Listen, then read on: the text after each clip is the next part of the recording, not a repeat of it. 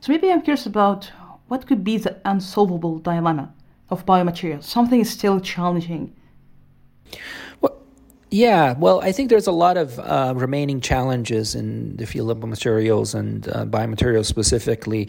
I think that because in biomaterials you're dealing with nature, and nature has evolved over billions of years to have mechanisms of identifying things that are not supposed to be in the body, and being able to deal with them.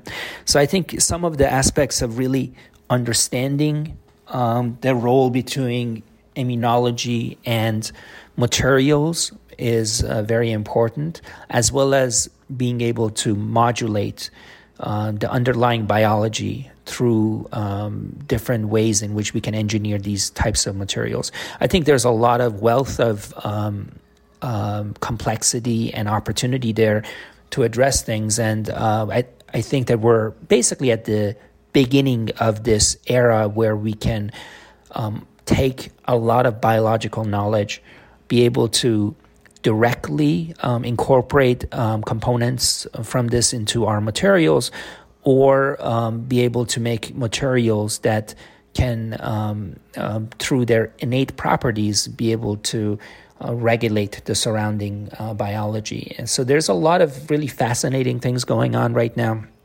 One of the types of things that has me excited is to be able to make materials that just by their own physical and biochemical properties can induce particular behaviors in the biological system. For example, to induce regeneration, or to be able to eliminate disease like cancer or other things. And I think those would be applicable to many different areas, and it's just the beginning of it.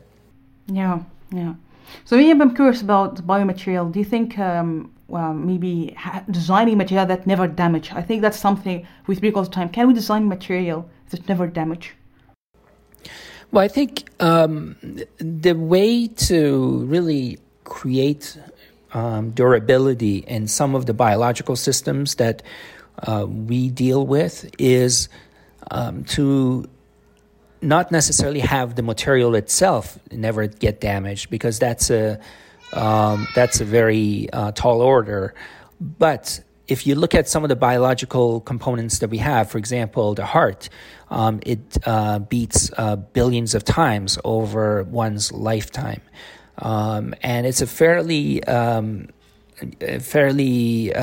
amazing accomplishment given the biomechanical forces involved in the process of heart beating.